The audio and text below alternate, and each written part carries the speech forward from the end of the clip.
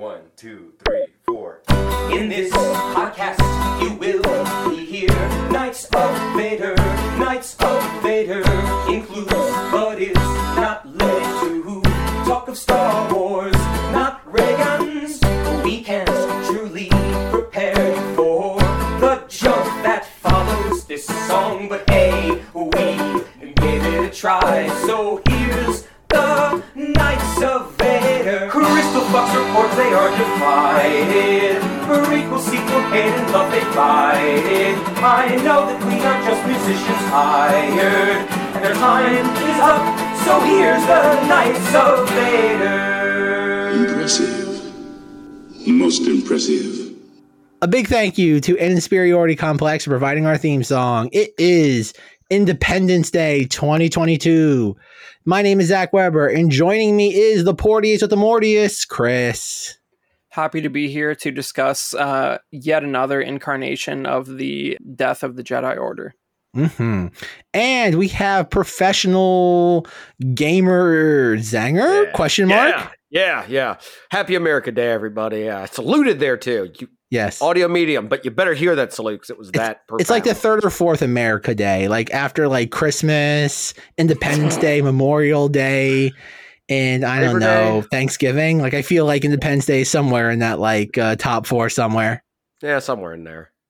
Alrighty, folks, but we are here to talk about something that Zenger has promised for years now, like something that I lambasted a lot back in 2019. I will say it is not the definitive recording on this topic because I promised Jerry, super loyal Knights of Vader fan, that I will include him in this. And Chris weirdly provided insurance with this by inviting him to the recording in the last 5 minutes, which, Jerry, if you're listening to this, I did not condone. I yelled at Chris. I verbally scolded him for doing this. He did. So I apologize in advance. But no, I promise, Jerry, I will have you on this episode as I did roughly at this point 30 months ago. I will have you on, whether it be for Jedi Fallen Order 2 or some sort of definitive thing involving me actually playing the game within the last 3 months. But Zenger is very, very ready to talk about this game, aren't you, Zenger? I am, and we could do a lead up to Jedi Survivor and have him on for that, like what we anticipate. I refuse to call that game that name. That is a stupid name. It's Jedi Fallen Order 2. Electric Boogaloo. Electric Boogaloo. Or Very Jedi Fallen Order 2 Judgment Day. Jedi Fallen Law and Order. Jedi Fallen Order 2 Fallen Kingdom. Perfect. Alrighty, so Zenger, please tell us the odyssey that led us to this moment in time where you finally completed this game that's been out now for two and a half plus years. Keep in mind, this game is as old as The Mandalorian Season 1 is. November of 2019 is when this game was released, originally announced during E3 2018. More details were revealed during celebrations of April 2019. Due to favorable critic reviews and its commercial success, there is a sequel coming out, as we discussed, Jedi Law and Order SVU. I don't know what the SVU stands for in this, but whatever. Sport Utility Vehicle? Yes, I bought this game when it came out at Target. Why did I know I came from Target? Because I have a pop figure of the numbered sister. Second sister? Yes. Trilla. Thank you. Second sister Trilla. I have a pop figure of that. Me and Ellie got it. We're very excited about it. Couldn't get into it back then. Sat around. Had it on PlayStation. Sat around on there. Decided to become more of a PC gamer during that time. They had, one of the, everything's on sale. So, of course, me having a ton of Star Wars stuff, it was like, hey, we'll give you like $20. You can get Fallen Order Collector's Edition. You can also get Battlefront 2. And for free, we'll throw in Squadrons, because please play that game. And I was like, why not? Here's $20. So I got them all and still did not play it. Well, New Year comes around. Friend of the show, Adam, friend of Zingness, I don't know if he listens to this, but friend of Zingness was like, you need to play this game. So one of my New Year's resolution, I picked 3 games I need to beat. 1, Jedi Fallen Order. 2, Chrono Trigger. 3, I think I said Final Fantasy 7, the original one, but I can't remember. So that's kind of an up in the air one. I could listen to the episode, but who would do that? So, needless to say, did I attempt to play this game? Absolutely not. Instead, I attempted to play Chrono Trigger. Then I got distracted by God of War on the PC. Then I got even more distracted by a game called Elden Ring. And my body and mind were forged in 180 hours worth of time. Forged in the fires of that game. I mean, just hammered down by Scourge Radon, by Melania, Blade of Mikola, forged in that game, taken and you dip it in the water. No, it was dipped in the lake of rot, and I returned from there a better, stronger individual. And now I laugh at Souls-like games because now I get hit, and I'm like, that's all you got. And so I went back to this game because I knew it was kind of in the same vein as the Souls games, and oh my gosh, the enemies when I appeared were like, oh crap. Because I am now forged a god in Souls-like games. Whereas in this game, you're some peasantry Jedi instead of the godlike entity that you were in Force Unleashed. Starkiller, you are somebody who actually can take damage from regular stormtroopers. It actually has to do some stuff. So dodge rolling my way through the rest of this game, I not only beat it, but I completed every single achievement on Steam and am now plowing through the PlayStation version of it. Did I like the game? Did I enjoy it? Well, we'll find out on the rest of this conversation. Zach, is that a good enough introduction? I think so. A little long-winded, but it'll suffice. I wanted to give everyone the journey of how I got here, of knowing that I put that much time into Elden Ring, and it has paid off in dividends, because now any of these games, it's like, this is fun. This is fun for me. Because now apparently I just can't enjoy games unless I'm getting smashed into the wall by something and just hating life. So I don't know what to do for the new Halo game now. I guess I got to play with like a freaking lobster attached to each ball and hope for the best. Just to know pain again. Do we have to bleep that out? No. Chris, what is your thoughts on Jedi Fallen Kingdom? Wow, what an insult to the game.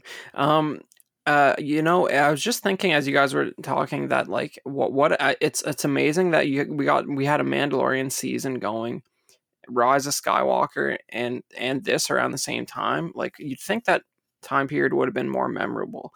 I don't know. I got this one right when it came out. I played through it, and it was refreshing in the sense that the sales Zinger just mentioned, he just listed off all 3 Star Wars games that have come out in the last 12 years, and he got them all together on one sale.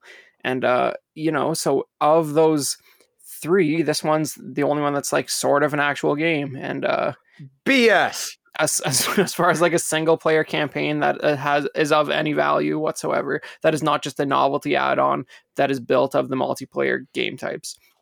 I call shenanigans on this. Zach, you remember the intricate and well-made story in Battlefront 2, right? I'm sure you can name any of the characters from it. Inferno Squad, Iden Versio, some guy that's the villain. Period. And Palpatine as a hologram robot. Okay. Can we play? Best Okay, part, whoa. I want to pause that for a second. I will say that Sentry Palpatine, whose job it was to like global warming planets, is kind of a fun pulpy idea. No, they did more than just that. Like, they were in the books, too. It's just spouting out these random ideas Palpatine had. Operation Cinder. Like, that was great. Like, that's something that's a weird, like, 2014 idea of Lucasfilm that they've completely abandoned. Like, I hope for Kenoba, like, season 2, that there's some, like, remnants of that where, like, Basil Oregano contacts him. And it's like, Obi-Wan, there's a planet that had, like, a delayed laser beam that tried to blow up the planet. Can you please like help them?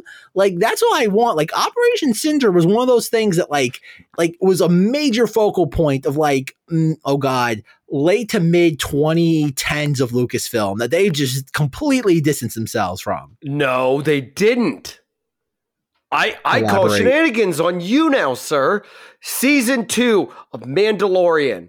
best character arc, Stormtrooper, Boston that doesn't McGuy count. face. Name drop doesn't count. Boston McGuy face talks about Operation Cinder. Oh when yeah, they're a name talking drop. to- Okay, whoa. If we're gonna start counting random, just like member berries, then no, because I once said in the second to most recent Star Wars novel, Brotherhood, which Zenger, I beg you, please never read this book because it is drier than Attack of the Clones. Okay, hold on a second. Hold that thought. Okay. In the book the Star Wars novel I'm currently reading, Brotherhood, there is a very subtle like reference to like Anakin talking to Jaro Tapal in his redheaded Padawan, and I literally gave the novel the middle finger. I'm like, no, this is like the worst type of member berry where you just throw in a name because stupid nerds reading this are going to recognize it. But continue. That is the only thing that got me through the phenomenal quotation fingers everywhere Aftermath trilogy was having to wait for something that I was like, oh, that's something I know about. By the way, after reading that, I know we've never done a formal discussion on it, and anyone who's read it will know this. That was an example of not Lucas, whoever was in charge at the time, taking a shotgun and just firing off into the distance, hoping that one of those things got a bullseye, because they set up all this crap that we still have not ever touched on. But that's the thing. Okay, they were making sure they had established stuff everywhere. I know. And like, as much as Chuck Wendig is an insane person, he did exactly what he was told. He did. And like I said, are those books memorable? I think Mr. Bones is like the only thing that I like from it, but I'm irritated because not only do we not get Mr. Bones in the sequel series, we get no mention that what's his face from Heroes, Temmin Wexley is like this great. He's just there. He's just this guy wandering around. When in the books, he's like a huge focus as like the next big thing. Are you okay? We will get back to Fallen Order. Oh, fair enough. Let's go back to the actual topic and not dissect the sequel trilogy and its weird misnomers. So, Zach, what was your impressions of this? 'Cause I think we went around the table and... Well, no. It's your turn. Well, again, this goes back to... I did a brief back in spring 2020 before the world collapsed, or as the world was collapsing. Again, it's no secret that in the lead up to this game, I was very, very disengaged from it. I belittled it every single chance I got. And then when I eventually played it, I was wholeheartedly enamored with it. I love Cal Calrissian. I wish they would have given him a better name. I think Cameron Monaghan is his name. I think he does a fantastic job of bringing Cal to life. I sat there much like Chris when he bought his a Salacious Crumb knockoff, whatever it's called at Galaxy's Edge, the day Galaxy's Edge quote went live end quote. I bought that Cal Calrissian lightsaber for $400, and now it goes for $220 on eBay just because I wanted that lightsaber. No, I adore this game. I think even to bring it back to its most specific points, Vader, it does more with Vader in about 3 minutes than the entire season of Obi-Wan Kenobi does. I think in that one specific moment on you. No, Okay, absolutely disagree. Whatever you're booing me at. I think at that one moment when Vader just takes his two fingers and waves Seared away, I think that is more Vader at his ultimate potency than just watching him drag Obi-Wan Kenobi over some hot coals. Again, we should say a disclaimer. We will talk about part 6 of Obi-Wan Kenobi and how throwing rocks at someone does not make good entertainment. Oh, boo on you. Oh, wait, I wasn't muted. Okay, well, I think I have to just chime back in and remind you guys that I too also think this game is really great, and it's presents itself not just in the cutscenes but in the gameplay and the like sort of action direction of the gameplay in an extremely cinematic way, much unlike the Obi-Wan Kenobi TV show.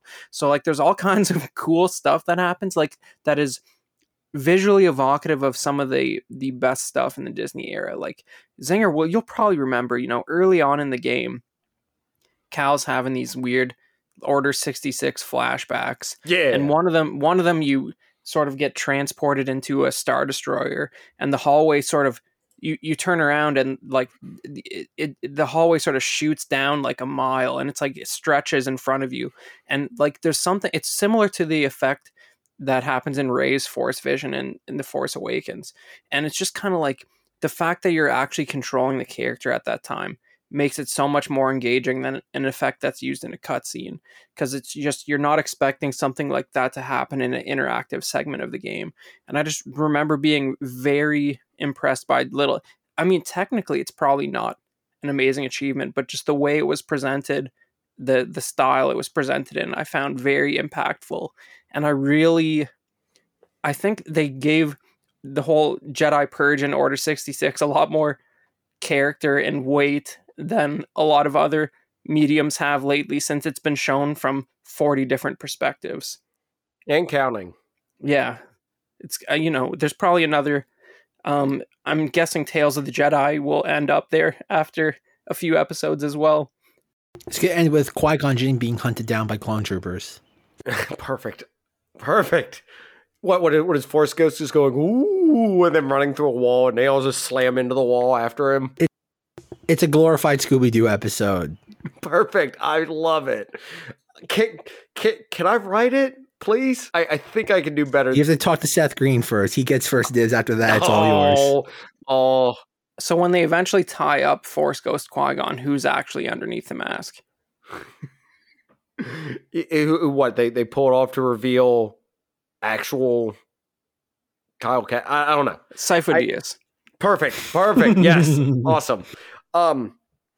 So no, I mean, going and actually playing this game, like the thing I ran into was it kind of at one point in the game gives you everywhere to go. And I just was like, oh, I have no clue what I'm supposed to do right now because I wasn't paying attention to the last dialogue. Anyways, I'll be back to this later.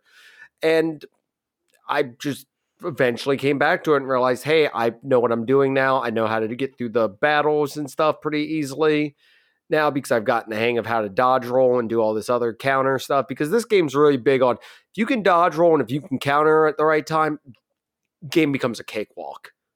Like super easy, in my opinion. What do you like? I think the comparisons to Force Unleashed are like impossible to avoid, like because I think largely because your character has a similar backstory. The combat is vaguely similar. It takes place in the same time period, like sort of, and it's just obviously the Force abilities are like where Force Unleashed was, look what we can do with object physics on Xbox 360. This is not leaning into that quite as much. No, this is actually focusing on stuff. And I mean, you can move stuff with the Force, but it isn't like on the grandiose scale of chucking an entire like squadron of stormtroopers down a hallway. It's pushing like one or two of them back a little bit, freezing one, or like it's on a scale of where Kyle Kestis is within his development as a Jedi Knight, because he's a knight by the end of it and everything. Which, by the way, quick spoiler alert for near the end of the game, that scene where he gets knighted, BA. Like, beyond BA. One, because it's a callback to, of course, the greatest Star Wars of all time, the Clone Wars series. Yes, 2008 to 2020. Not that one, the other one. It's a callback to that. Also, it's done with the red lightsaber, which is really cool. If only she had given him a haircut at the same time. Nah. It's funny, I kept realizing that there was that scar and I just thought it was just like random pop-in not working correctly or something. And then I found I was like, oh crap, that's actually a scar on the side of his face. So I was referencing the fact that they cut off Anakin's little braid in 2003 Clone Wars Zinger. That's Yeah, all. and it was cool. It was but you couldn't do that with him because he didn't have one. It got shot off like a champ. But you know, like the thing this game has that not a lot of the new Star Wars content has, in my opinion, is like it feels like there was some effort to like make a sort of unified style. Like it opens up with like some weird like in-universe song, and it turns out Cal Calrissian is listening to it on headphones. Like, just a detail like that is like, it's not it's sort of like the audio was first person for like the opening segment of the game. It's interesting. It's they're trying stuff. It's I think maybe what's the planet where you end up in like the arena? Which are I'm There's like a giant audience like surrounding you, and you fight some monsters in an arena, like sort of vaguely Attack of the Clones style. Is that ringing a bell? I forget what planet that is. It is, but I'm forgetting the name of it off the top of my head. Yeah, I think that same band comes back and plays a similar but different song at that stage of the game, or it's the same song again. I don't know, but it's just like there's thought put into the gamer's perspective as they move through this, and it's sort of like it's not relying that much on the cinematics. There's a lot of the critiques I heard at the time were like around some of the mechanical sort of puzzles being incredibly difficult. Like I don't know how you play. You said you played through it on PC the first time, right, Zinger? yeah. And like, how did you find the on the planet where the hidden Jedi temple is, all the puzzles with like the big spheres that you have to like put on the little platforms? Like, was that incredibly annoying to do? It was slightly annoying. It's something to where like playing enough of like Uncharted, God of War, older God of War, any of those games, I kind of pieced stuff together. The annoying ones were there was a few puzzles that if you have other abilities, you can completely solve them instead of partially solve them. So those ones annoyed me. Also as a quick side note, real quick, I will point out that the actor that does the motion capture and everything for Kyle Kestis was actually in an episode of Law and Order SVU, so comes full circle there for that joke. But it was something to where that's the thing that got me. Like, doing a lot of the collectibles and stuff was a lot easier once you had all the power-ups and could do everything. Because there was times I was sitting there stuck on something and then only realized, oh, I don't have this, that, or the other upgrade to get to it yet. So just kind of running into those walls every now and then. And by the way, if I may put one huge criticism out there for this game, fast travel system. Some kind of fast travel system. Because having to go back to a planet, especially like Kashyyyk, and go all the way to the origin tree was annoying. Though I did find out a trick near the end of that. I just didn't do any meditations, and I just killed myself and then got teleported all the way back to the beginning once I was done where I was at. See, I outsmarted it. Were you compelled to like 100% all like the pickups and everything? Yep. Really? Yep. So you did that and you actually had a good experience? That's amazing. Yeah. It was one of those things to where once I got to actually here, I can tell you exactly how many hours I put into it now.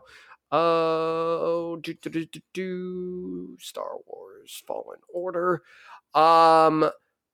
Last played yesterday because I got the final achievement yesterday. 39 achievements. All got in 35.1 hours. The final achievement I got in the game was, hold on, I accidentally clicked the wrong button. Was not the Force Echo. Why didn't it do it in the order I needed it to? Crap. I think it was exploring. No, it was the food. It was the trees. It was the seeds, collecting all the seeds for the little herb garden thing. Right. That was the last one. Yeah, Green I remember Thumb, that. fully grow the terrarium. That was the last one I got because I had all the seeds. You have to wait a certain amount of time for that to pop because they have to be fully grown.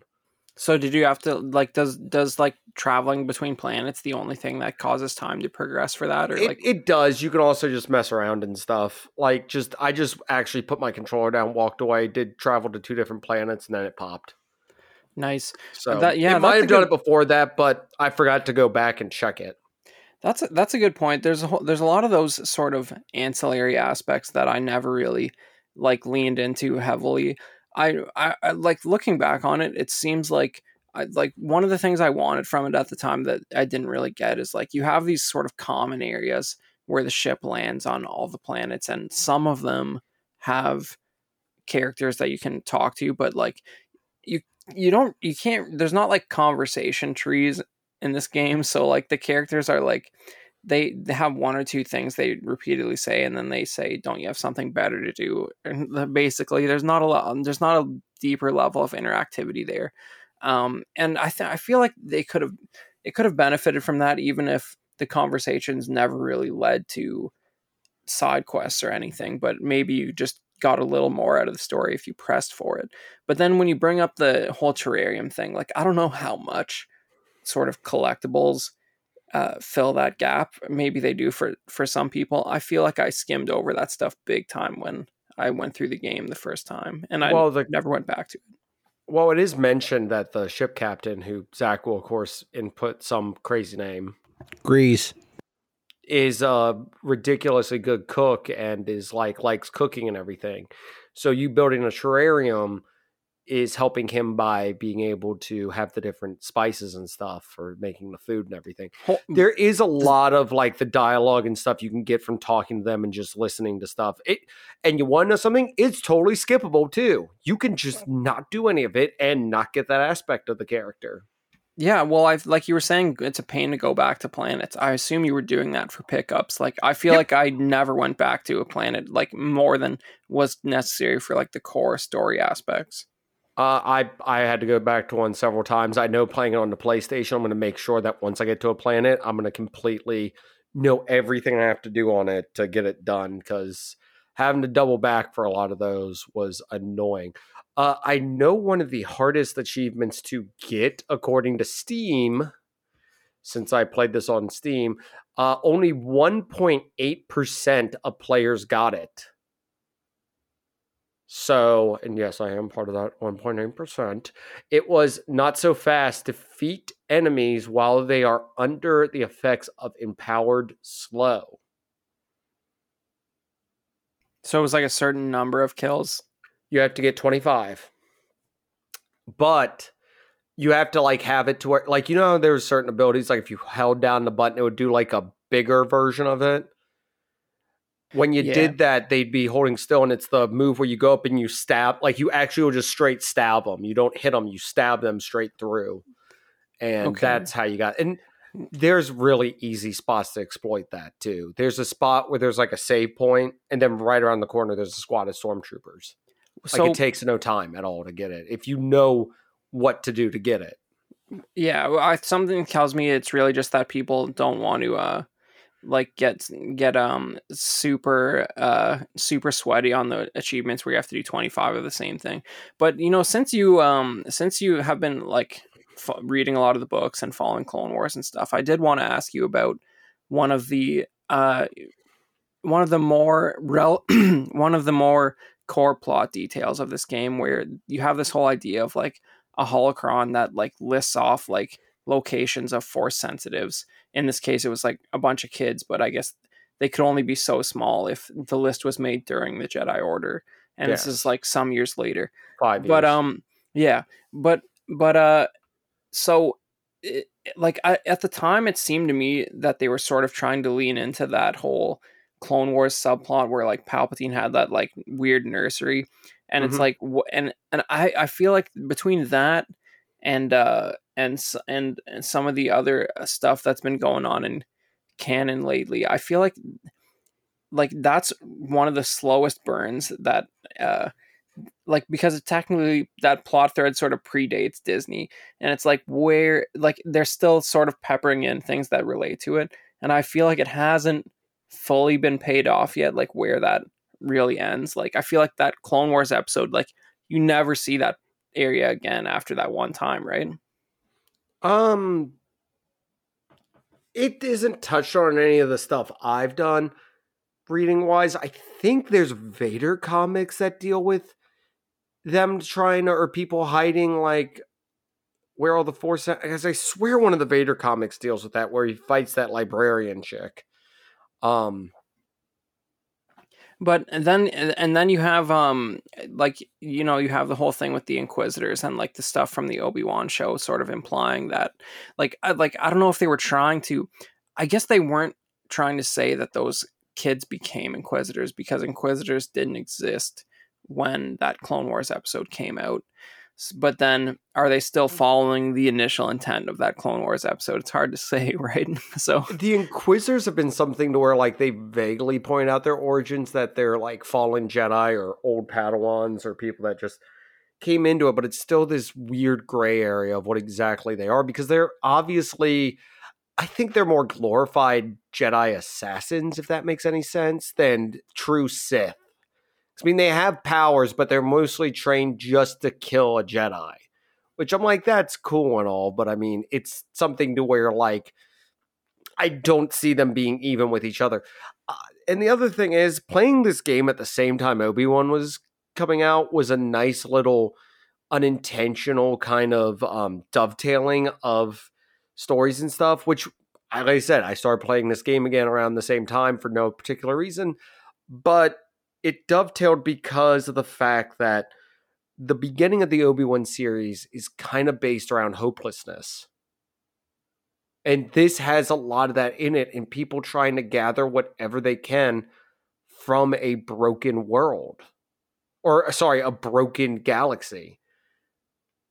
And I guess, yeah. And well, I was just going to say, this sort of like, it's this, like his, Cal Kestis is almost like a slightly more intellectual portrayal of what a young Jedi might have experienced than what you get in, but it's like it parallels the Kenobi series, because like Reva went through a similar thing, and like I believe you have the Kenobi's hologram like warning is at the beginning of the game somewhere, right?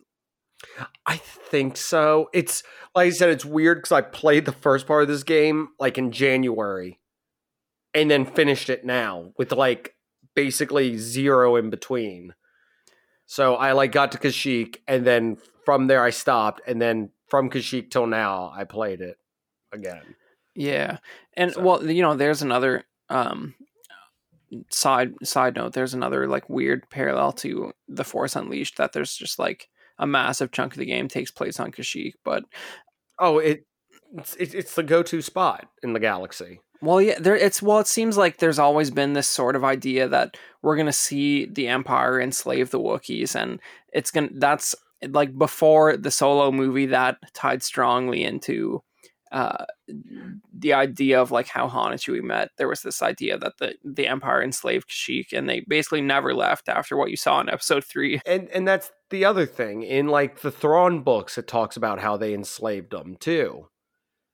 And everything, like it's a going thing. Like we get it. They enslaved Kashyyyk. We 100% get that. Thank you, Zach. We were just earlier. We were talking about the sort of plot thread that is first brought up in Clone Wars about Palpatine having this like the Jedi Force sensitive baby nursery, and how that's sort of tied into slightly in this game with the sort of PDF file on a holocron of the Force sensitive children.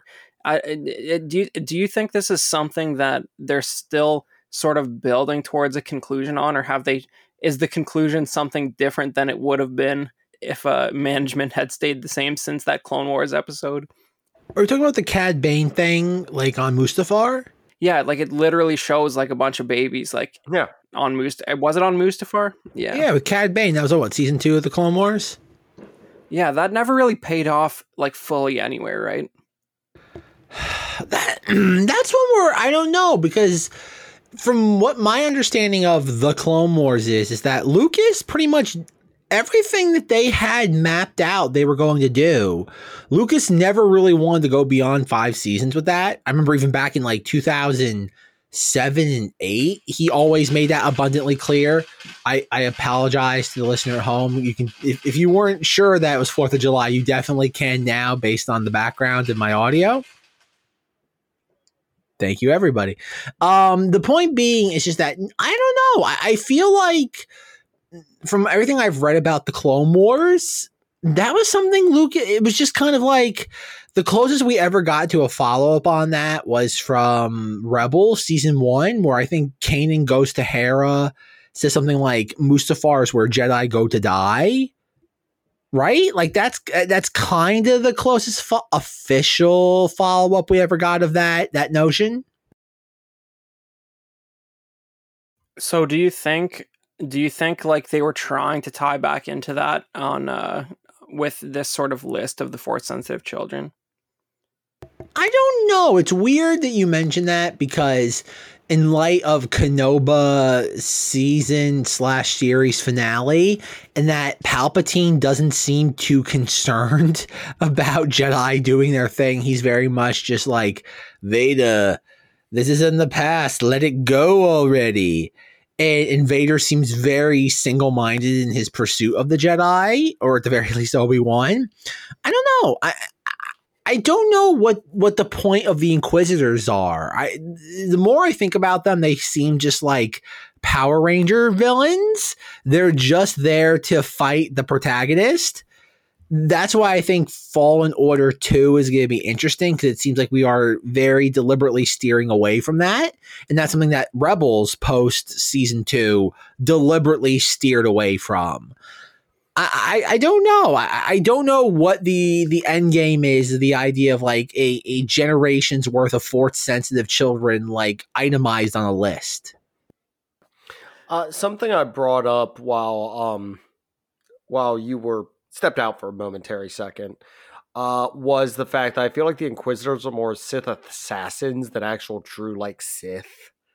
Because I mean, they're just they're powerful enough in the Force to fight Force wielders, but they're not like, obviously if they went up against a true master, they wouldn't stand a chance most of the time. That's why Vader freaking smacks them around like it's his job, which it is. But isn't the whole reason that they're not technically Sith just the story group trying to preserve the rule of 2? Like that's really what it is, right? I feel like that's even why in like older games like you know, you go back to the classic, which is that no one plays anymore because it's a 90s PC game and it's hard to play unless you like are subscribed to a platform. Do I own it? Jedi Knight Dark Forces 2. I do. They describe the in these full motion video cutscenes. They describe the dark antagonists as Dark Jedi, because even in 1997 they were uncomfortable with calling them Sith, given the larger plot threads of the cinematic films. So I think but I don't think the rule of 2 necessarily existed until Yoda says it at the end of episode 1. And then I don't know when the Darth Bane book came out, definitely after episode 1, but it's really that line of dialogue that establishes it. And it's purely just looking at the original trilogy. But I read something recently that weren't Inquisitors mentioned in some sort of like publicity material, like either a novelization or something like in the 80s. Like I've heard that Inquisitors have been like not in the like lightsaber helicopter fashion that we know and love now, but I have heard that they were introduced as a thing back in the 80s, like very, very abstract notion, but they were there. You have stuff like Mara Jade, who is like a Force sensitive. I believe she's referred to as the Emperor's Hand. I don't know what the official title is there. Maybe that's it. And I mean, what do you call that? That's going back to 91, I guess. Looking into it right now. Well, I don't think there's any sort of third wheel of Palpatine and Vader's earlier than Mara Jade. The Inquisitors, also known as Imperial Inquisitors, were in the way. Was a secret division of the Imperial Intelligence. Apparently, they were dark side Force sensitive agents known as Inquisitors, sometimes Inquisitors, or Truth Officers. Under the control of Emperor Palpatine and Darth Vader, these Inquisitors were considered high-ranking of the dark of the dark side, outranking the Emperor's Hand, Prophets of the Dark Side, and Lesser Dark Jedi. Well, yeah, that's the thing. Inquisitors have been a thing in the Star Wars universe since like the early 90s. Like that's what my Wikipedia research is telling me right now. Same. But it's not the lightsaber helicopter fashion that we know and love. They do wield red lightsabers, though. There's an image where it says an Inquisitor standing over a fallen Jedi. Okay, I found what Zach's referring to. Supposedly there is something vaguely to the effect of the Inquisitors that was created for the 1987 Star Wars source book for the role-playing game. I feel perfect. Like a lot of, I mean, you can't really discount that because a lot of the canonical names that we know and love for the preposterous amount of background characters, like, you know, like all the Cantina aliens, how they all have names. A lot of that stuff originated with the role-playing game, and so I guess a lot of that stuff has translated. I'd be interested to see exactly how they're described that far back. Well, no, I think the point though, Chris, and not to make this cynical and jaded, but I think it's like they scour these research texts from like 30, 40 years ago so they could just point to it and say, nope, we're being faithful. It's like a weird sort of deflection. That again, it's very intentional. I don't think any of this is arbitrary. Again, I can very easily imagine back in like 2013 when Disney is kind of doing the finger in the chest to Cowboy Hat Man and telling him to like make an animated TV show, that this is what he decides to pull from because it's the best of both worlds. He has complete creative license with it, but at the same time, he can say, well, this is faithful to Lucas's vision, even though Lucas, I would imagine, has no idea what an Inquisitorius is. Well, I mean, he like it's clear that he understood the practical requirement to create other side villains who weren't necessarily Sith for the Jedi to fight, so that they had somebody to fight on screen. You know, that's why you have Asajj Ventress, for example, who you know, they even in the animated, the 2D series, they sort of underscore the fact that she's not quite a Sith. Like, she calls herself one, and then Dooku like quickly sorts out that situation and shows her that is not the case. So, like, you know, they like Lucas clearly sort of acknowledged that we need extra cannon fodder that have red lightsabers. And I don't know though, but like that's the weird thing about, like, again, tying this back to Jedi Fallen Order, is that Trilla is an interesting villain. And it's the same thing that Star Wars always does, where it's no longer the villain, it's the tragic hero. Whether it be Darth Vader, Kylo Ren, it's always even, I guess, Maul would now be considered a tragic hero, so to speak, because he's somebody that just wanted peace of mind and just got severely disillusioned. But that's where I think it's fascinating with the Inquisitors, because even in Rebels, I think it's season 2, when they conclude finally kind of the Grand Inquisitor's like story arc, where Ezra and Kanan go into the Jedi Temple on Lothal, and it's the Grand Inquisitor that is like the spirit of him, I don't even know what you would call it, is what defends Ezra and Kanan from the fifth brother and the seventh sister. Like, it's his ghost that pretty much fends them off. And it's a really kind of provocative notion. And yet it's done kind of perfectly, in that it's never explained in the way that contemporary Star Wars, weirdly enough, to phrase it that way, 9 years later, feels compelled to. But does that Grand Inquisitor ghost who defended them feel like the same dude who like mustache twirls at Reva in Obi-Wan? Like, I don't know. It's those things where I have not watched Rebels like in a academic way in a while, so I think post Kenobi, I probably should delve into it some capacity. Oh no, orbital bombardment, Zanger, please raise the deflector shields. It's I don't know. I could see it, The Grand Inquisitor in season 1 is pretty one note. He's just kind of a dog with a bone. In this, he seems a little more of like there's flourishes to him as a character. Outside of his physical appearance, I don't really see of any sort of major continuity errors in seeing kind of like a bridge from one to the other. The fifth brother is to call him a two-dimensional character is kind. So there's no reason to believe that he wouldn't eventually grow into the character that we see in Rebels. I don't know. I think the Grand Inquisitor becomes more palatable character because of what happens to him in season 2, where he has clearly, there's something that happens to these fallen Jedi once they have passed into the living force, that they realize what they've done is wrong and they're trying to redeem themselves after the fact.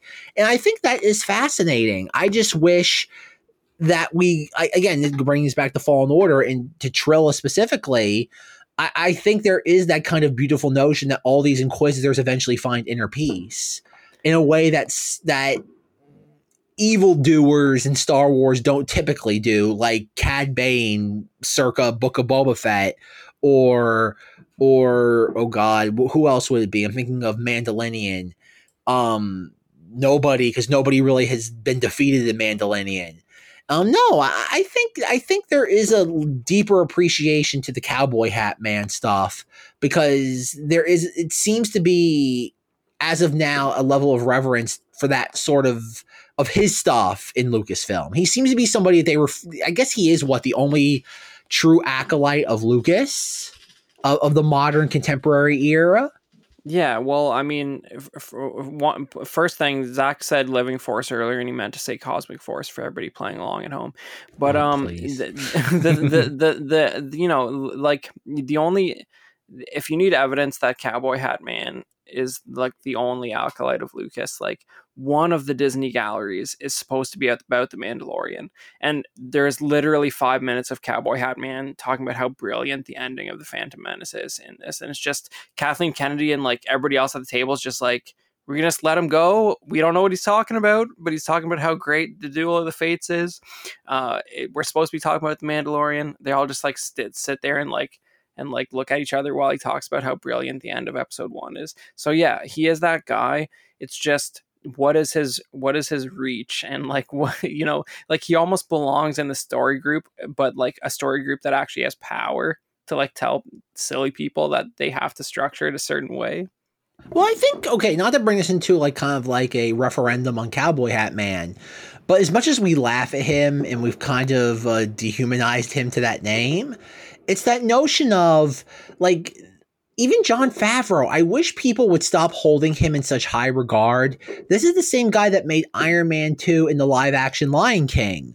Like, this isn't somebody that we should be worshiping as a Star Wars fan. This is somebody that is extremely egotistical, that we keep, again, Chris, not to bring this back to Star Wars toys, but if we get one more re-release of Paz Vizsla, one of the most boring characters in Star Wars other than he's fat Boba Fett,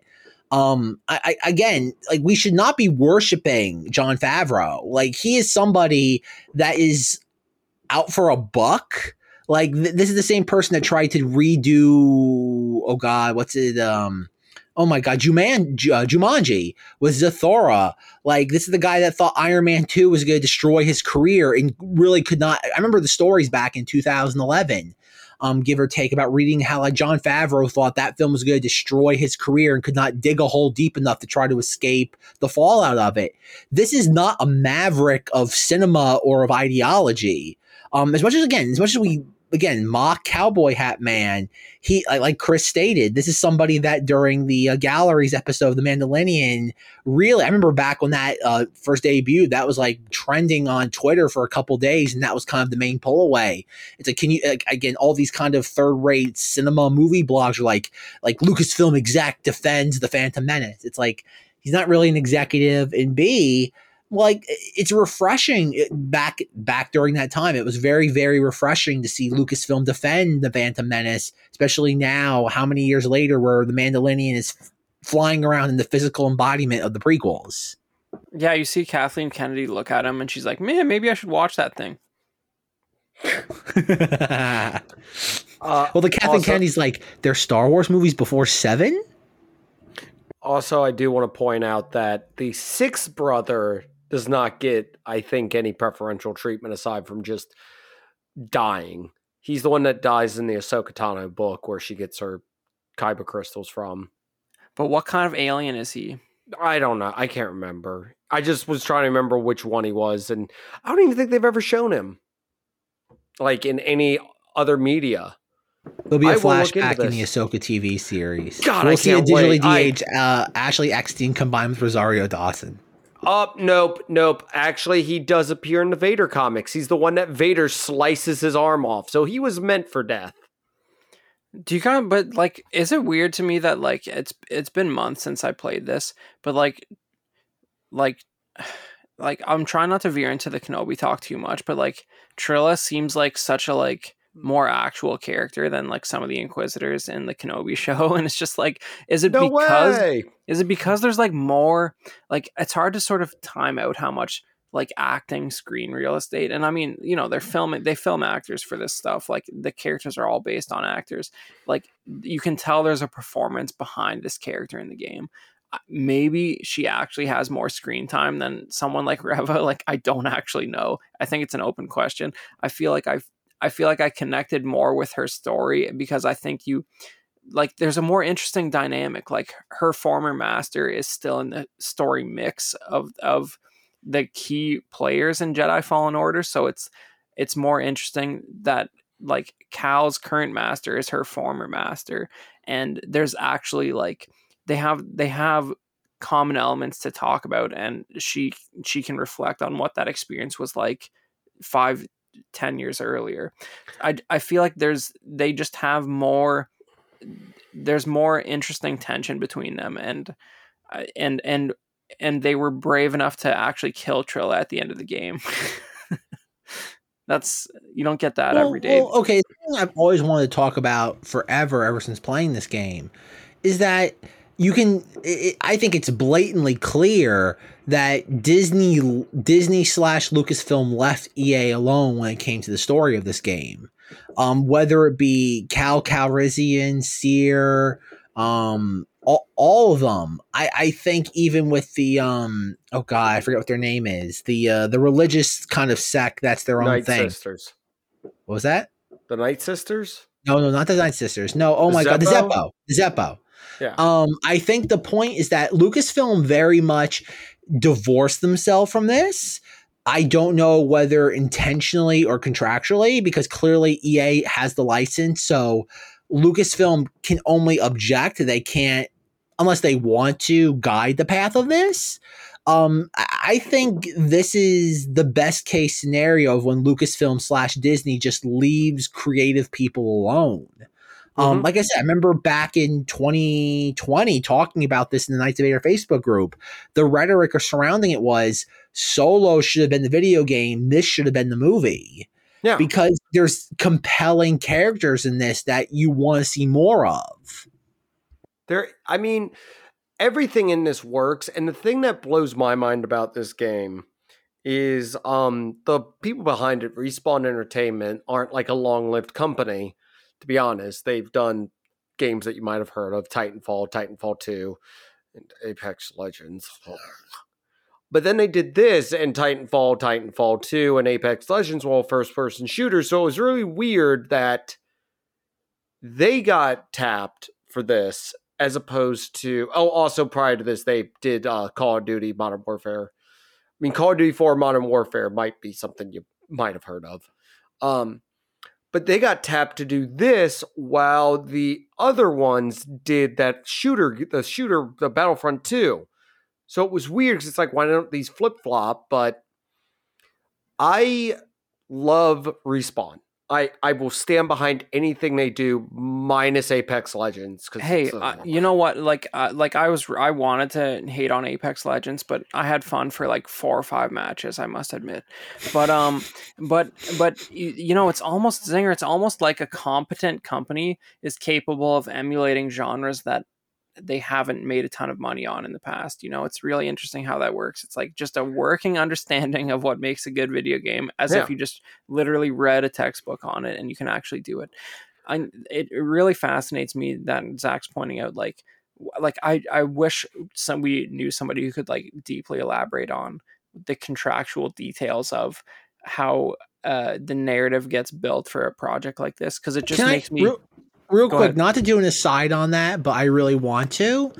The thing is that like I think Jedi Fallen Order was kind of born out of the best case scenario of Lucasfilm circumstances, because think about it, when this game was in production in 2018, Lucasfilm was insanely distracted, whether it be The Mandalorian, Solo, The Rise of Skywalker. I don't think they cared about this.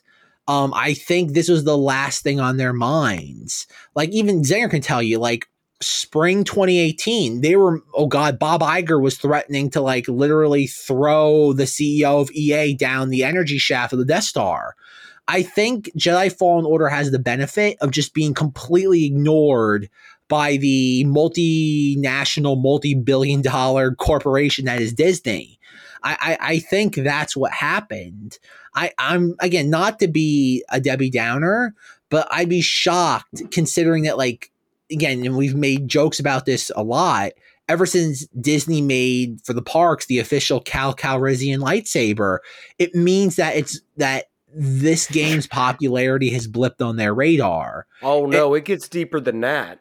Well, but the thing that, just real quick, let me finish this thought, is that it just concerns me because if it's blipping on their radar, that means Disney feels it has to control it, which means it's going to lead to more and more problems and chafing. So, God dang it, Zach. How do I...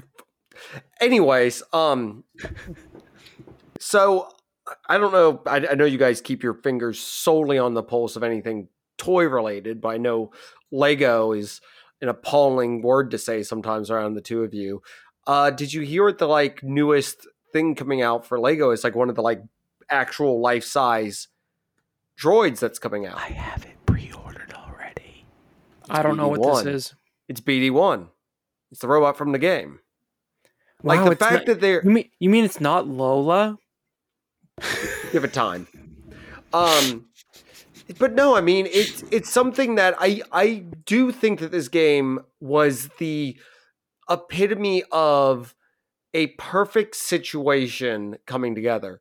Because EA, if anything, has done a awful job with the Star Wars property per se.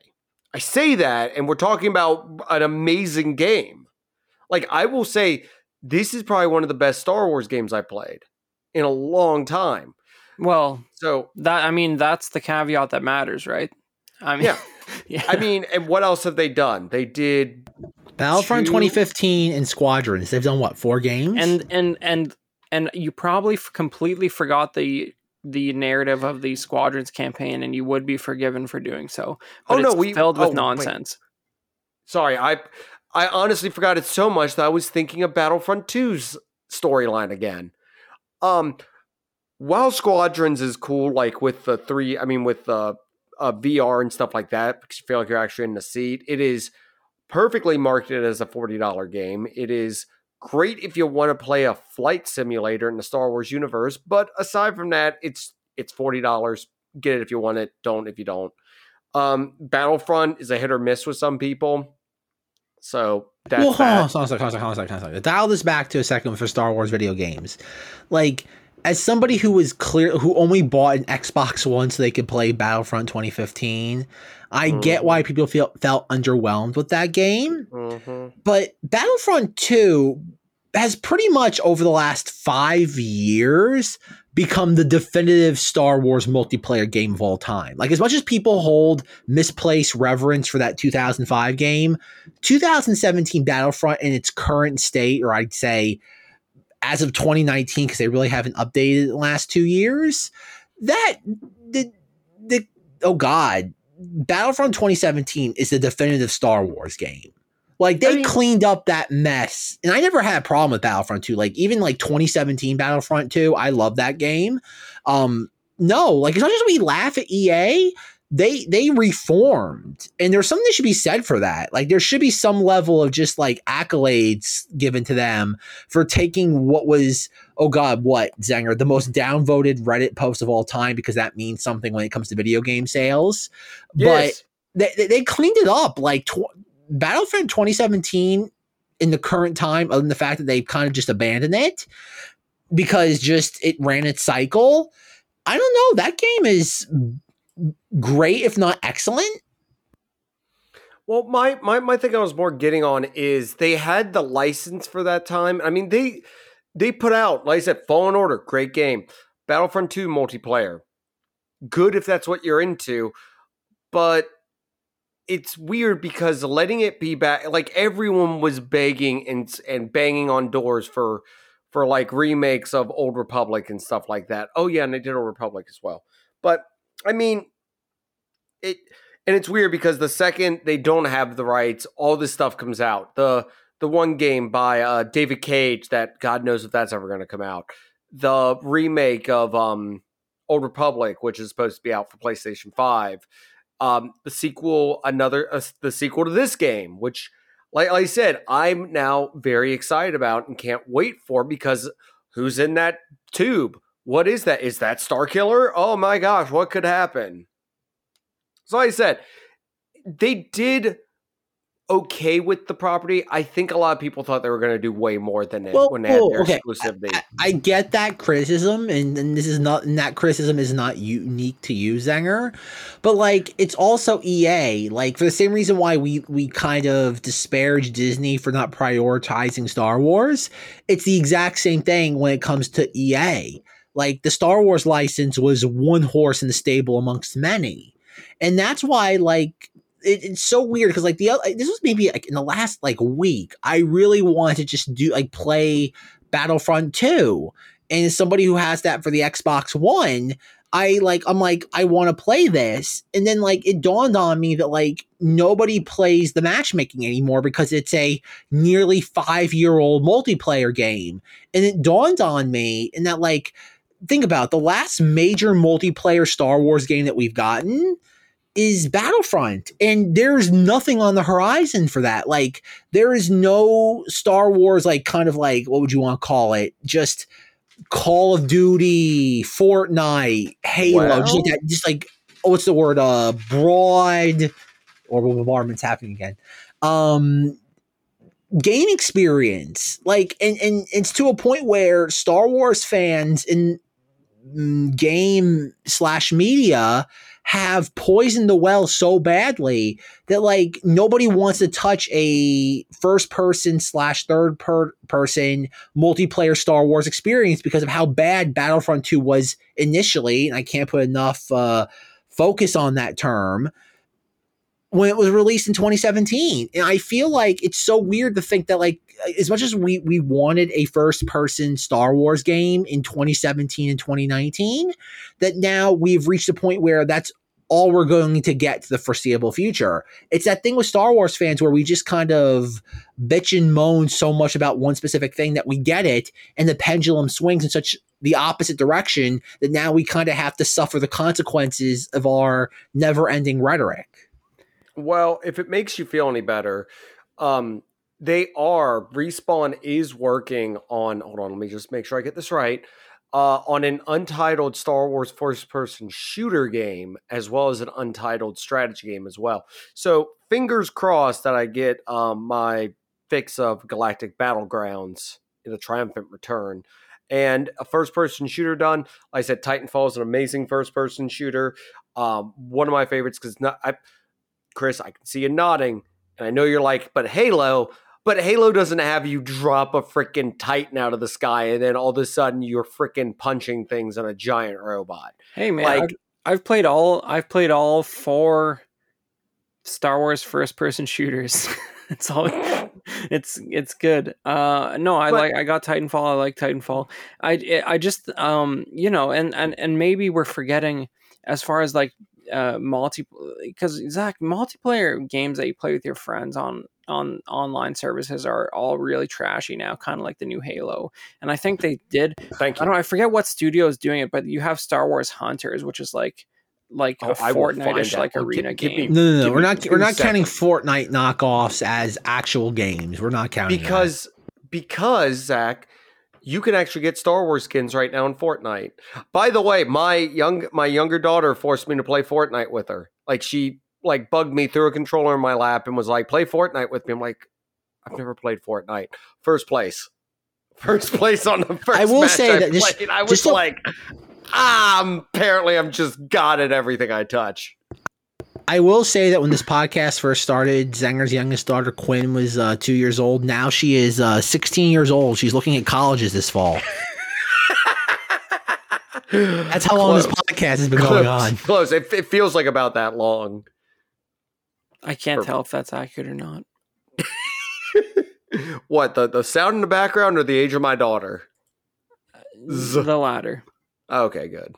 Okay, so it's clearly been 12 years or something since this podcast. This podcast has been going on for 12 years, and Zenger's like, it seems longer. By the way, the Hunters game is being developed by I don't care, it's garbage. So moving on. Okay. Well, I mean, the marketing of that game reminded me of who could forget the classic Star Wars Demolition for PS1, where it's literally just like people gambling at Jabba's palace and having arena battles. Like, if you ever want a real trip, YouTube the cutscenes for Star Wars Demolitions and be completely confused and annoyed. It was available on Dreamcast. Yeah, that probably looked a little bit better than PS1. But yeah, I don't know. Like, so Zach, you're sort of saying that like I would like to, Chris. I'm sorry. I need to correct you real quick. 2000s Star Wars Demolitions. Okay, it's from not to be confused with 2019's Demolitions. That is the topic of this week's episode. Well, I mean, I highly recommend you play that game because you can ride a Rancor as Malakili, and there's rockets mounted to the Rancor's head. What more need I say? But Zach, Game Informer, a solid 7 out of 10. Whoa! So you're telling me this is where they got the idea for the conclusion of the Book of Boba Fett, Chris? Is this like Cowboy Hat Man, the Inquisitorius from 1987? I'm telling you that on the cover of this game, there's a picture of the Rancor from Return of the Jedi, which has rocket launchers photoshopped onto its shoulders. But that's neither. We can all dream, folks. We can all dream. It's real. It's real. Seeing it for yourself is at your fingertips in the current year.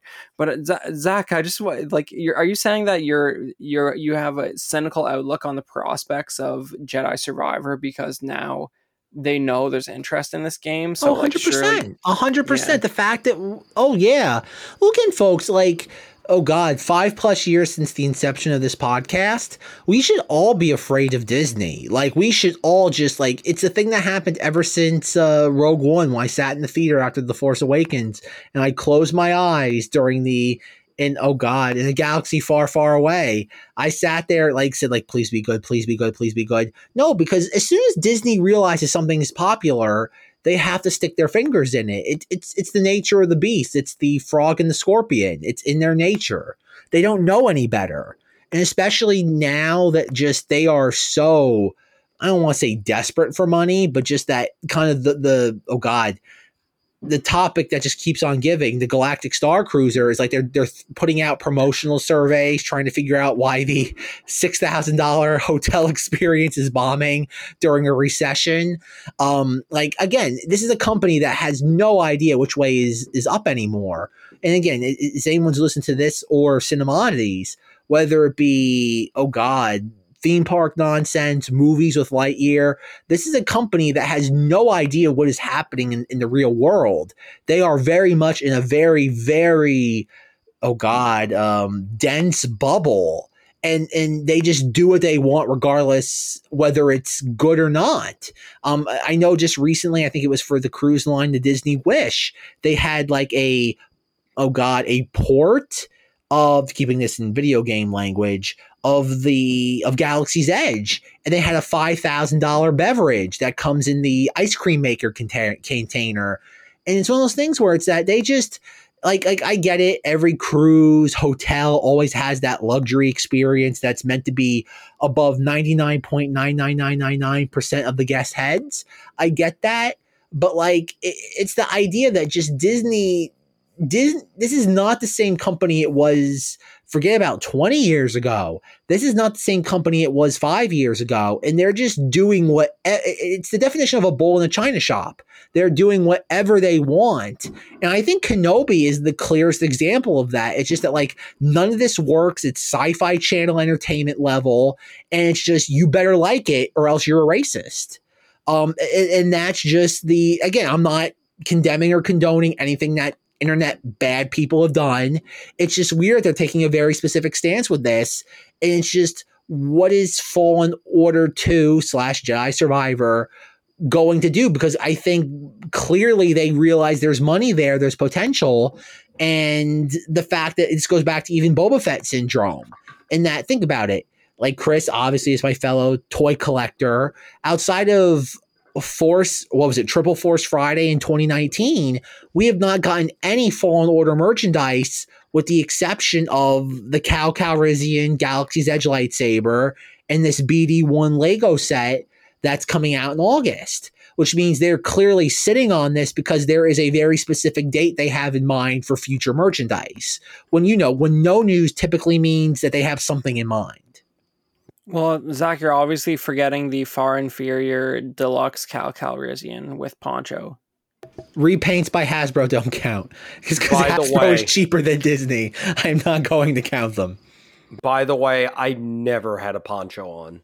I couldn't stand it in the game. That's the lamest. I immediately ripped it off every time it put it on there. I was like, nope.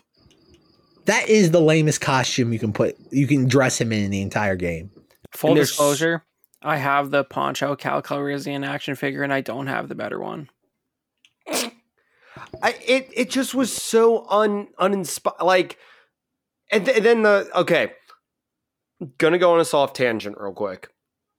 Don't worry, I'll get there. My soft tangent is, as much as I enjoyed this game, I want to nitpick it a little bit. Every single one of the things in the game is aesthetic, which is fine, but it's when it's just a color, like, why could we have not gotten him in the Inquisitor outfit as an unlockable costume? Like, why?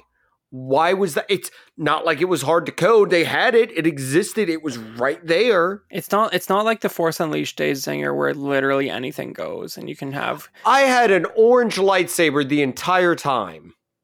Yeah, but Force Unleashed let you play like you're like Sith, like Darth Vader facsimile, Galen Merrick, like through the whole game if you wanted to. Like, they don't play that anymore. It's all in canon, Zinger. I just wanted a different outfit other than that disgustingly bland flight suit. Well, if you look on modded videos on YouTube, I can play as Kirby or something. You can watch somebody play the whole Jedi Fallen Order game as Darth Talon, which is interesting. Perfection. I mean, there's that. The lightsaber stuff. It would have been cool if some of the stuff added a little bit of bonuses or something, like a slight bonus, but it's all aesthetic. Plus, you can't see the thing half the time, and the other half the time, the back end of it's blown off. And then the other half of the time, you're using it just to beat people with instead of putting the actual saber out because the thing's gigantic.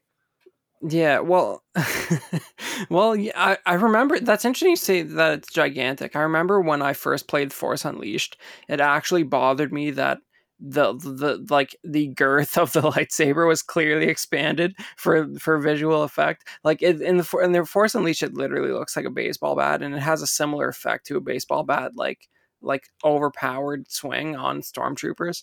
But you do get a little bit of a similar flavor here. It's interesting how like how wide a lightsaber is actually just depends on the medium that you're watching it in. Like in Rebels, they're like very like thin and like needle like, and then in other things you sort of see a point. Maybe that started in episode 3 when Mace Windu's like aiming it right at the Emperor. Like, you kind of see a point on the end of the lightsaber like it's a sword. but you do see that come and go, and it's just interesting how, like, depending on the medium you're watching, the representation of the lightsabers changes. Zach, as someone that owns a actual life like version of said lightsaber, can you use it to beat somebody? I guess that can be said for any sort of blunt object. So yes. I mean, this is pretty blunt though. Like I mean, the bluntest. right? I will say that it just came as a hilt. I had to get I reused my lightsaber blade from my Galaxy Savi's experience. Oh, it's just So the hilt? maybe Zenger's like, you're just throwing words at me. Speak English. No, I know what you're saying, and I'm like, it's just the hilt. Okay, I can order that. Like, it's blunt. Like, it will hurt somebody if I hit them with it. And did you use that exact same style in the game? Well, yeah. Okay. you- One thing I want to talk about. This kind of ties into What Jedi color was Fallen your Order 2, lightsaber? Jedi Survivor, and that like there is a part in this game. Like again, we've kind of pinballed all over the place when it comes to this, but I will say that there's a point on Ilum where we have The Eno Ilum we must Cordova, and he has the hologram of BD right after Cal has like his moment at his absolute lowest, where like he picks up the kyber crystal and it's just kind of a piece of ice where the light is like reflecting off of it that looks like a crystal, and he has that moment of like ultimate sorrow, and BD1 plays the hologram of Eno Cordova, which is Seer's master, and he goes through the entire thing basically kind of saying like goodbye to BD1, being like, after this I'm going to wipe your memory, you'll no longer remember me, friend. And it's a genuinely, I don't want to say heartbreaking, but it's a sentimental sequence where I know a lot of people love their Star Wars droids, and I don't want to take that away from anybody, but I've never felt that way about C-3PO and R2-D2. And when it came to BD1, back when I first played this game in March of 2020, I absolutely fell in love with him for that specific moment where Eno Cordova is treating him like essentially like this, his partner and all this, being like, hey buddy, I know this is good. I know things are going to get rough, and I want you to be aware of that, but this is not the end. You will meet someone that's better than me. And I want you to remember that when you're in your deepest sorrows, which is meant to mirror what's happening to Cal. And then when you have that moment when Cal sits there, finds the lightsaber blade, kyber crystal, and he joins the Jaro Tapal lightsaber hilt with the Seer lightsaber hilt, and he sits there, creates that double blade lightsaber. It's such a moment of catharsis and triumph in a way that is earned. And it's something that we never got from Star Wars in the Disney era, whether it be Rey, whether it be Obi-Wan in this latest series. It feels like such an accomplishment that you've climbed the summit and you succeeded. And it's so unique. And I think that was what makes the subsequent parts of Cal's journey on Fortress Inquisitorius all the more impactful, and especially his partnership, friendship with Night Sister Marin, who we've not mentioned through any of this so far in any sort of earnest way. No, that part there is so profound for contemporary Star Wars. And I would imagine that if you were able to kind of distill the specific moment where people fell in love with this game, it would be that entire Ilum sequence, because that's your emotional heart of all of it. And the fact that doesn't come easy. You have to earn that with the characters.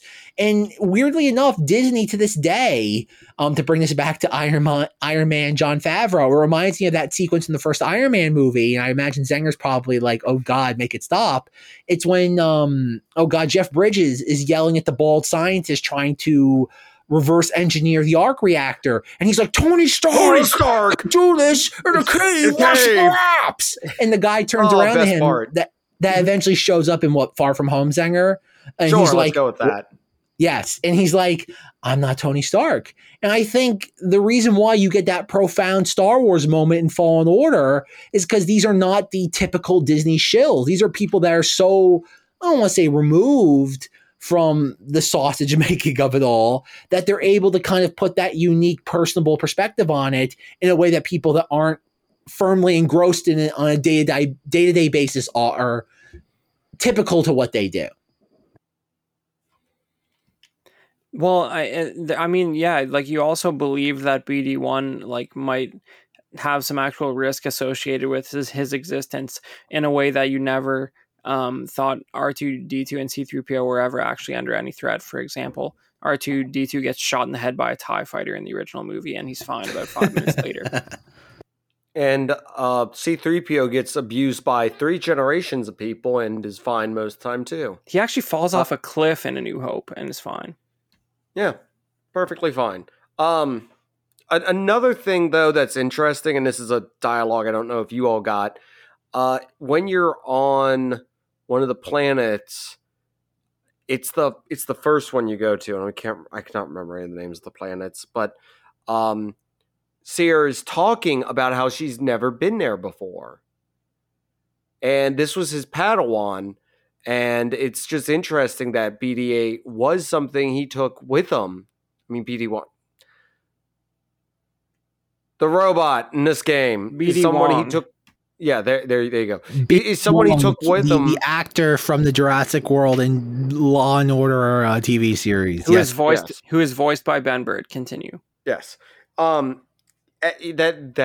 he took the robot along with him. Like, it was something that, like I said, this has a lot of emotional resonant moments in it, which is something I wasn't expecting from this game, to be honest. I mean, as much as I hail Force Unleashed as like the greatest thing ever, its emotional resonance is just rage. I mean, come on. If Padme and Anakin's relationship is, what do I compare it to normally, Zach? 2 chairs stacked on top of each other? Yes. This is a photocopy. The relationship between Starkiller and Pilot, what's her name? Juno Eclipse? Yes, Zenger. Wow, dang. I haven't played games in a while. I'm good at this. Is a photocopy of a picture of 2 chairs stacked on top of each other. Oh, come on. That's the emotional resonance of He's not wrong, Chris. He's not wrong. So, I mean, and did this have some love story in it? No, it had stories about people finding each other in a galaxy that is completely lost. And that resonated with me. And it was weird because I watched it along with Kenobi, which is another story about loss and dealing with the outcomes of stuff that has happened. Well, for better or for worse, Zach. There's a lot of great examples of it. Like I don't know if he's even named in the game, but like Cal's like construction worker friend from the beginning, who like, I'm gonna call him Steve. Yeah, like Steve is like a J.J. Abrams alien, and Steve I beg no. Yeah, but I mean, he's the first J.J. Abrams alien I've kind of liked, because like he's just like, he sounds like Jon Favreau, but he's not actually. And like he works, and like he's just a construction worker, and like he has a terrible life, and he's aware that like Cal's like 20 years younger than him, and it's like you know, it's such a relatable moment. It's like, I don't know, like many of you guys who have worked terrible jobs in your life, that you might have had that guy who was like, here's what happens if you work that terrible job for 35 years. You're this guy. And he's just like, Cal, you know, you might want to start thinking about your prospects as a human being outside of the Imperial scrapyard. And he ends up dead by Trilla, I think. Trilla kills him, and you know, it's just like that character does more in like 8 minutes of cinematic screen time than a lot of the stuff that that we get in other mediums. So I think it's just, there's something successful about the characters and the action direction and just the way everything's sort of structured to like it gives Cal impetus to try harder when he loses a friend like that. So it's just a friend who wanted him to go on to something else, something bigger. So I don't know, like a lot of this, I haven't played this probably since it came out, and a lot of it still stands out to me big time, which says a lot compared to other things that we're getting lately. So I'm gonna try and remain semi-optimistic about Jedi Survivor. Well, I think my final thing on this, if I may, I'm excited for Jedi Fallen Survivor. Will I buy it the day it comes out? More than likely. Will I play it the day it comes out? Possibly. Will I pick it up? How many years, Zach, has it been? 2.5, give or take. Yeah, 2.5 years later, actually, finally let Zach do a discussion on it. You bet ya. God dang it, you bet ya. Actually, I can't say that now that I've gotten the whole how Souls games work, and my life consists now of playing video games, not for pleasure, but for sheer pain and just terrible, terrible just destruction of my existence. I think I'm ready to be hurt again. Hey man, I'm used to waiting 3 and 4 years between Jedi Knight sequels during the superior era of Star Wars video games, so that's not a big deal for me. I guess that's one question I want to ask. Are we going to get Cameron Monaghan live action? Like, Yes. well, okay, thank you. But where does that show up? Is that going to be Kenobi season 2 part of the path? Or is that going to be in something that we just, I don't know. Where does that eventually show up? Okay. I got this. One, which is more likely, us getting Starkiller recanonized or getting Kyle Kestis live action? The latter. Zach? I don't know. I feel like Starkiller is something that they'll eventually work in. I would imagine. Well, think of all. Okay. May I please do another? Like we're gonna do an Inception and go deeper into this. Which is gonna be canonized first, Starkiller or Mara Jade? Mara Jade. Mara Jade, because it's the one we're not expecting. But I feel like they've set up everything for Starkiller. Like, there's so many pieces falling into place that's like, they can't not have someone named him pop in. I feel like Mara Jade's also, like, technically canon already, no? If there's an offhand canonical mention. Well, okay, just real quick, because I feel like I have to bring this up for the fact that Zenger's here, that in this Star Wars Brotherhood book, there is a reference to a Jedi Council meeting, and they make a point of Ki-Adi-Mundi's humiliating defeat by General Grievous, and I'm just like, well, there it is again. Like, we keep kind of beating around the bush when it comes to the Battle of Hypori. Like, I don't know, like, hasn't it? Okay, Chris, you're the expert here on like 90s and 80s level Star Wars knowledge. Is it true that Lucas despised the idea of Mara Jade? I think that's generous. I think he probably forgot she existed on a weekly basis. Like I think the famous quote from Pablo Hidalgo is that like he recalls having to remind Lucas that Luke Skywalker had children and we've written like 30 novels about them. Like, you know what I mean? Like when a new project came along, like I feel like I think there might even be an interview. I wish I remembered where it was. It might have even been an interview with Lucas about The Force Unleashed. There's some interview with Lucas where he sort of describes that like him and the movies is the father and the books and the video games are like the son, and he lets the son sort of do what they want. But at the end of the day, like it has to get like approved by him. Like so it's like he's like Lucas sort of acknowledged that like once in a while something weird is going to slip through the tracks that's in a game or a comic book or a book or something like that. So like I don't think he minded. I just don't understand, considering that we live in the hyper girl power girl boss world that we live in. I don't mean that to be negative or derogatory in any way. And I just find it peculiar that you have a character like Mara Jade that is so primed for that audience, and they've just let that character rot. Like, that's the thing I don't understand, because it feels like a character you could do so much with, even if you were to pull them out of their Legends timeline and drop them somewhere else similar to Thrawn. I don't get it. It seems like something that would very clearly be something they could plug in. It would be decent enough, worst case scenario, story fodder, as well as win them a lot of brownie points in the current socio-political society we live in.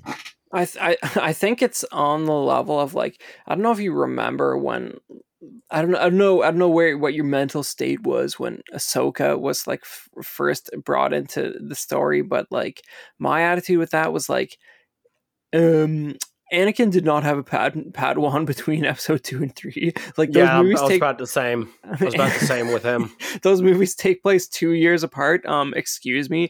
He did not have a Padawan. It would have like it's just, why is it not at all relevant to these two movies? And I feel like Mara Jade, if she's in a position remotely comparable to her Legends role and time period, it's gonna be I think even by their standards, tough to figure out canonically, because it's just like they've treaded that chronological zone so heavily from so many perspectives.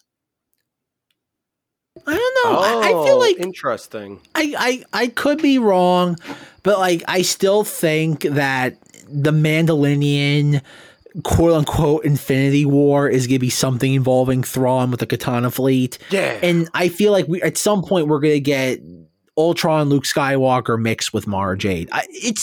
It would make sense that something Luke Skywalker during that time period made him jaded even further, kind of like down the path of other reclusive Jedi.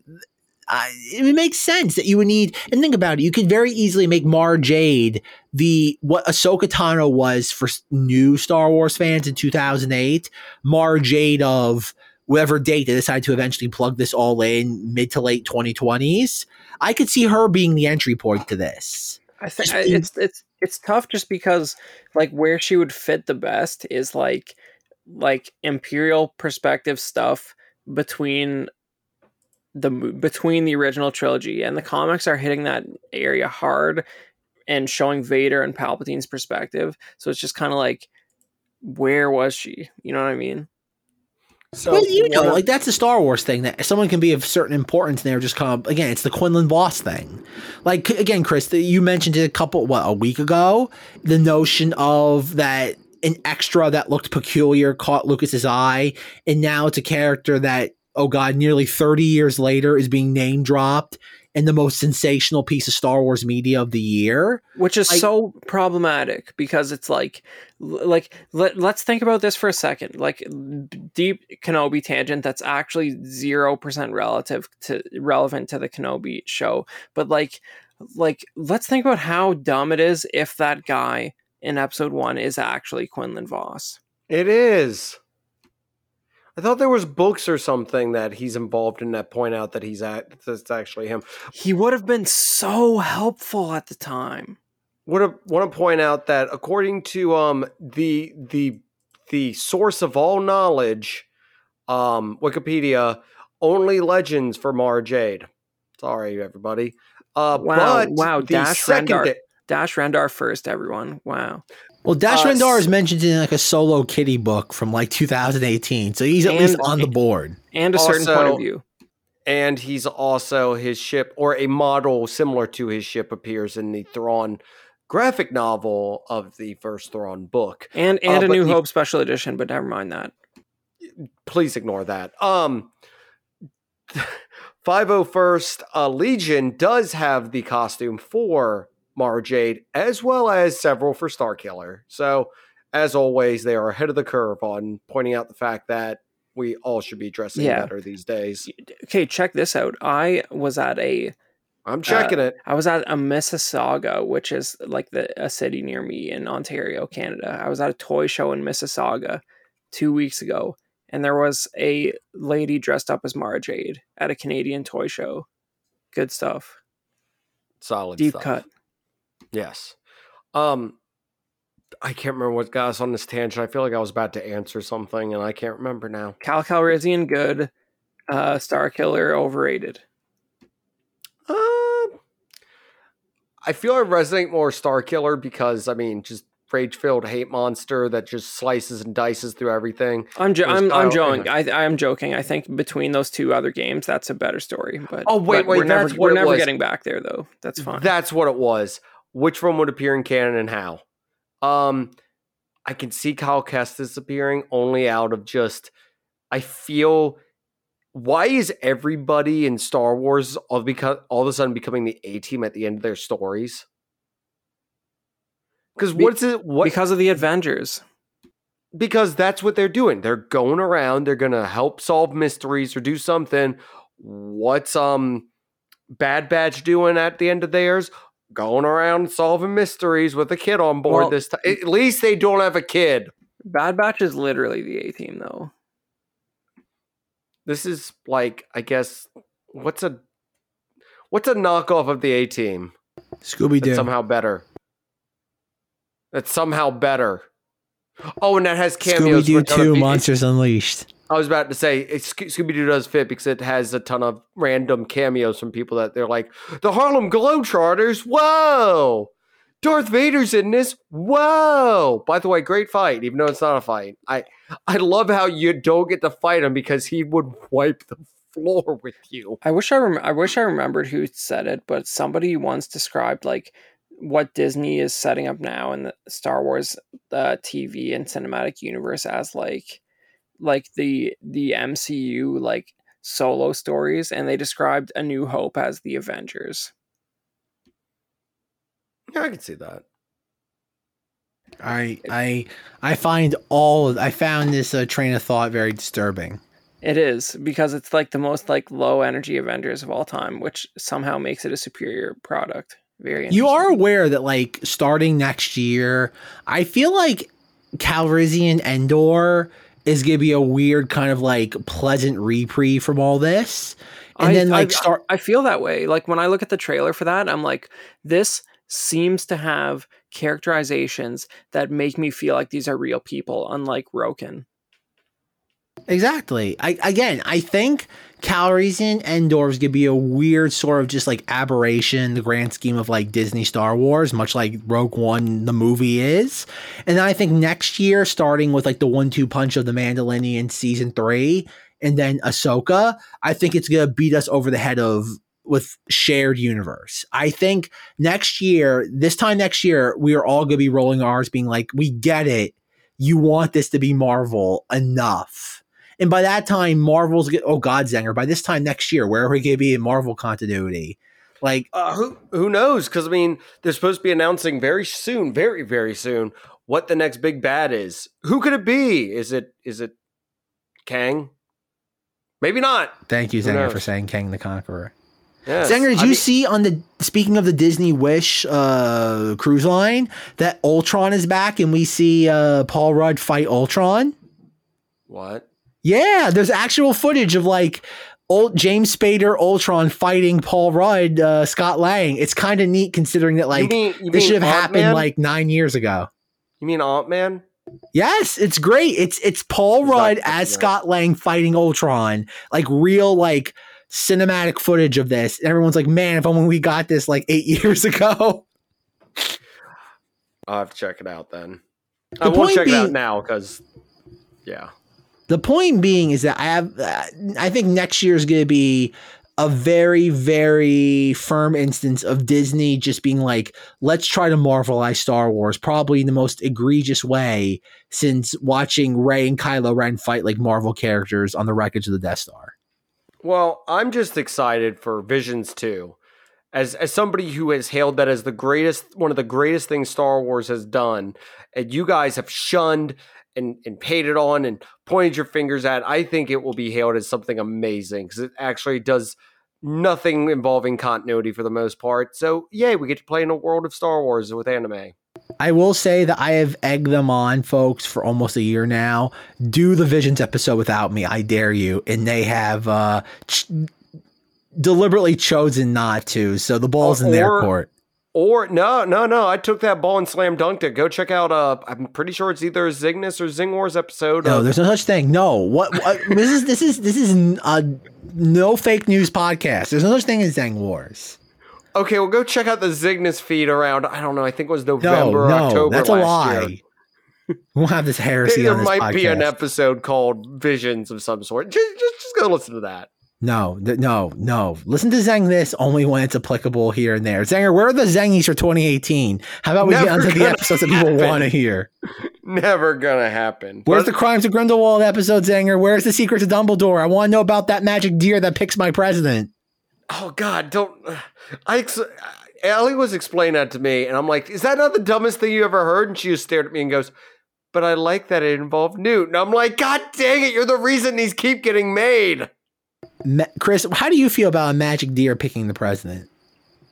I watched that scene. The wizard president. I watched that scene, Zach, and if you'll recall, I compared it to a groundhog determining the start of spring. I know you did, but I just, how about as a cinematic trope? How do you rate it? Like the idea of a magic deer picking the head of government. Like I just like say Yeah. what you will about Punxsutawney Phil, he's not picking a head of state. He's just determining the weather. There's a different. There's like the weather does not make decisive political action. Well- it's implicit that it's a pointless thing. Yeah, I No, get it it. isn't. It isn't because they need an excuse for why is Newt Scamander still involved in this BS. There's an animal here that he can somehow Fantastic Beast with.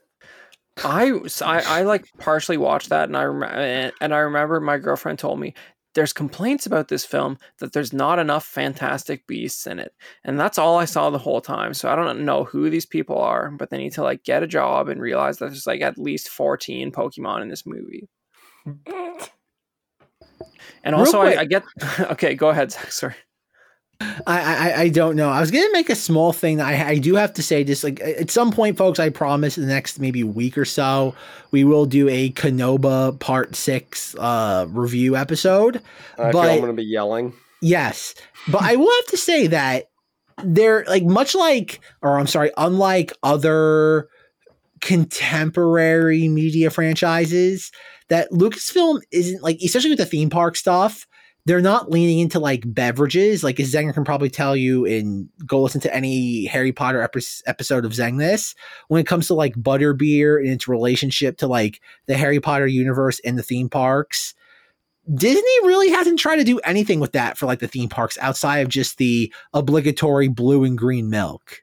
Like I was kind of surprised watching Kenobi that there wasn't some sort of like beverage that they could plug in to like the theme parks and making it like, oh, at some point Obi-Wan drinks, I don't know, Bantha milk. And it's like, come oh, up with that idea yet. go get your Bantha milk at Galaxy's Edge for $14.99 a cup. I don't think they've discovered that they can market that way yet. Oh, they For some have. It's just reason. clearly the market research is telling them it's not profitable enough for them. Singer, I honestly think there's a whole comic book about Galaxy's Edge. yeah, I know. I saw it at Barnes and Noble once, and I laughed at it, and I walked right past it. I I think there's a book series too. I don't doubt it. Oh no, Like, wait, Black they Spire. tried make I'm like thinking I of feel Black like Spire. Galaxy's Edge is kind of like the Mean Girls meme of like stop trying to make fetch happen. It's not going to happen. It's like it's there. It's gonna make money. Just leave it alone. Let it do its own thing. I do say, and this is probably more of a Rob question, I would imagine Disney has to have like an actuarial algorithm that they plug Star Wars ideas and concepts into, and it probably spits out a percentage as to whether it's profitable or not. Right? No, that what has if- to happen. I 100% know exactly what this does. You plug all that in, and it spits out a comment thread that is unreadable to the average person because it is that toxic. It's just a bunch of slurs with the occasional Star Wars like Wikipedia article entry. Exactly. And they're like, well, obviously this franchise is doomed itself. It should be stated just real quick to kind of conclude the Jedi Fallen Order discussion that the fact that we got a BD droid in the Mandalorian season 3 pilot, I think just goes to prove that Disney clearly knows that there is money to be tapped from this tree. Perfect. And since I get the sense Don't ruin it.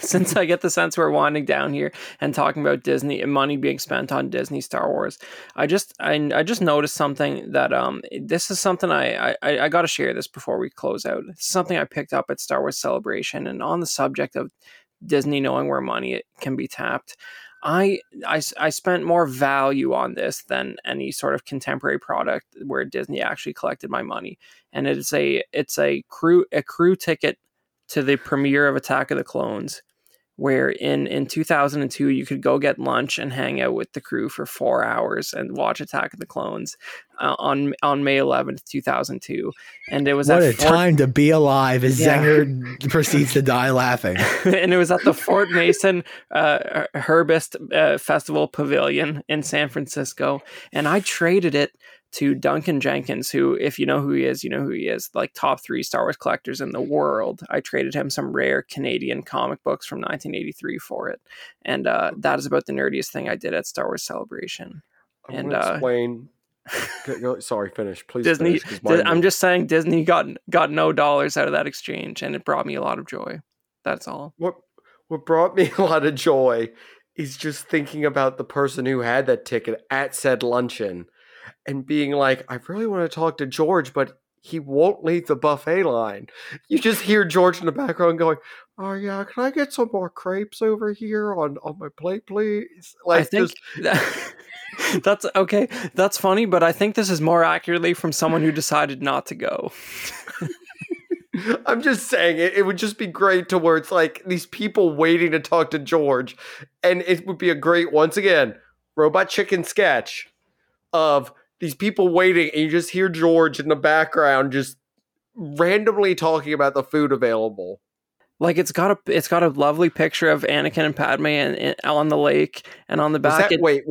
Was he talking about sand in that scene? Yeah, exactly. Yes, that is the infamous scene. Perfect. And it just says luncheon ticket on the back. Perfect. God, I wish I could know it was served there, just so I could know what George was like. I mean, this isn't as good as the great walk down by my local pizzeria that I also go to as well. Yeah, and we George had another is like 100% less Jar Jar tongue lollipops. Thank you, Chris, for something that had no reason to make me laugh as hard as it did. Yeah, it was whatever luncheon it was 20 plus years ago. I'm sure it was great, and I'm sorry we couldn't be a fly on the wall to hear what Lucas was saying. But that's all for me. So what are your ideas about the future, Mr. Lucas? Well, I just really wish I could have gotten a second plate of. Oh wait, I can get back in line. Please end this. Zenger's making himself laugh. Oh dear. I don't know for Jedi Survivor. Like what is there? Like I'm cautiously optimistic, but everything I've seen is just making me very, very hesitant toward it. Like obviously, like Zenger and Chris, I will buy this first day, no questions asked. But I am very cautiously optimistic. The fact that as Zenger can tell you, a video game coming out in March is never a good sign. That is a rather lackluster time for a game to be released, isn't it? January's worse. All right, so it's bad, but just not as bad as it could be. It could be a lot worse. It could be. March is kind of a weird time to release a game, but I am thinking of a few that came out in March that I can't think of names off the top of my head. Zenger, do you if you have a video game that you have a feeling is going to be a home run coming from a AAA developer, do you release it in March? You release it in November. Exactly. You release it in end of September, beginning of November to get on the holiday hype train. You release it in March was really big for the God of War series because they played up that whole March, vaguely related. Isn't that when Aries signs in whatever, or Taurus or something? Ides of March? Yeah, sure. Let's go with that too, even though that was more Caesar. And Stabby. Oh, God of War Stabby.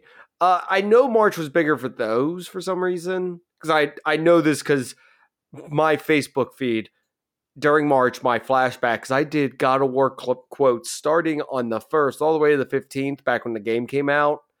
My Facebook friends loved me for that. It was great. But so every March, I get these like, remember 10 years ago when you said this? I'm like, oh God, it's March again. So, I mean, it's an up in the air thing. January's like the worst because it's like, why didn't you just move it up 1 month? Like, why? It is a true dead spell. Also, summer's kind of a dead spell for games too. Sort of. I mean, I can't think of a game that came out recently that's like gangbusters. I mean, the Turtles Shredder's Revenge, that beat 'em up just came out, but I mean, that's kind of a it's not for AAA. AAA is like spring and fall, with an occasional blip here in winter or summer. So March is a weird time frame. It gives them the chance to push it back to a more desirable point. So I guess my final question is, before we wrap this up, do you honestly think they'll release this game in March, or you think it's just a way for them to punt it like another 6 months down the release calendar? Due to the fact that this game's coming out in 9 months? If I'm doing my math right. Well, that would put it around 8-9 months, give or take. That would put it Yeah. around the time of next Celebration. Which I'm skeptical because all we've gotten is a release trailer, and that's it. I mean, I'd like to see a little bit more. Like, there's games that were announced years ago with a cinematic trailer thing that took years to come out and everything. So I'd say they're getting in punt formation for this, but they might try to sneak it to a first down if we're going to continue with football references. They Do could you always think- pull. I was just gonna say they could always pull a Battlefront 2017 and just essentially recycle the game mechanics and just give it new levels.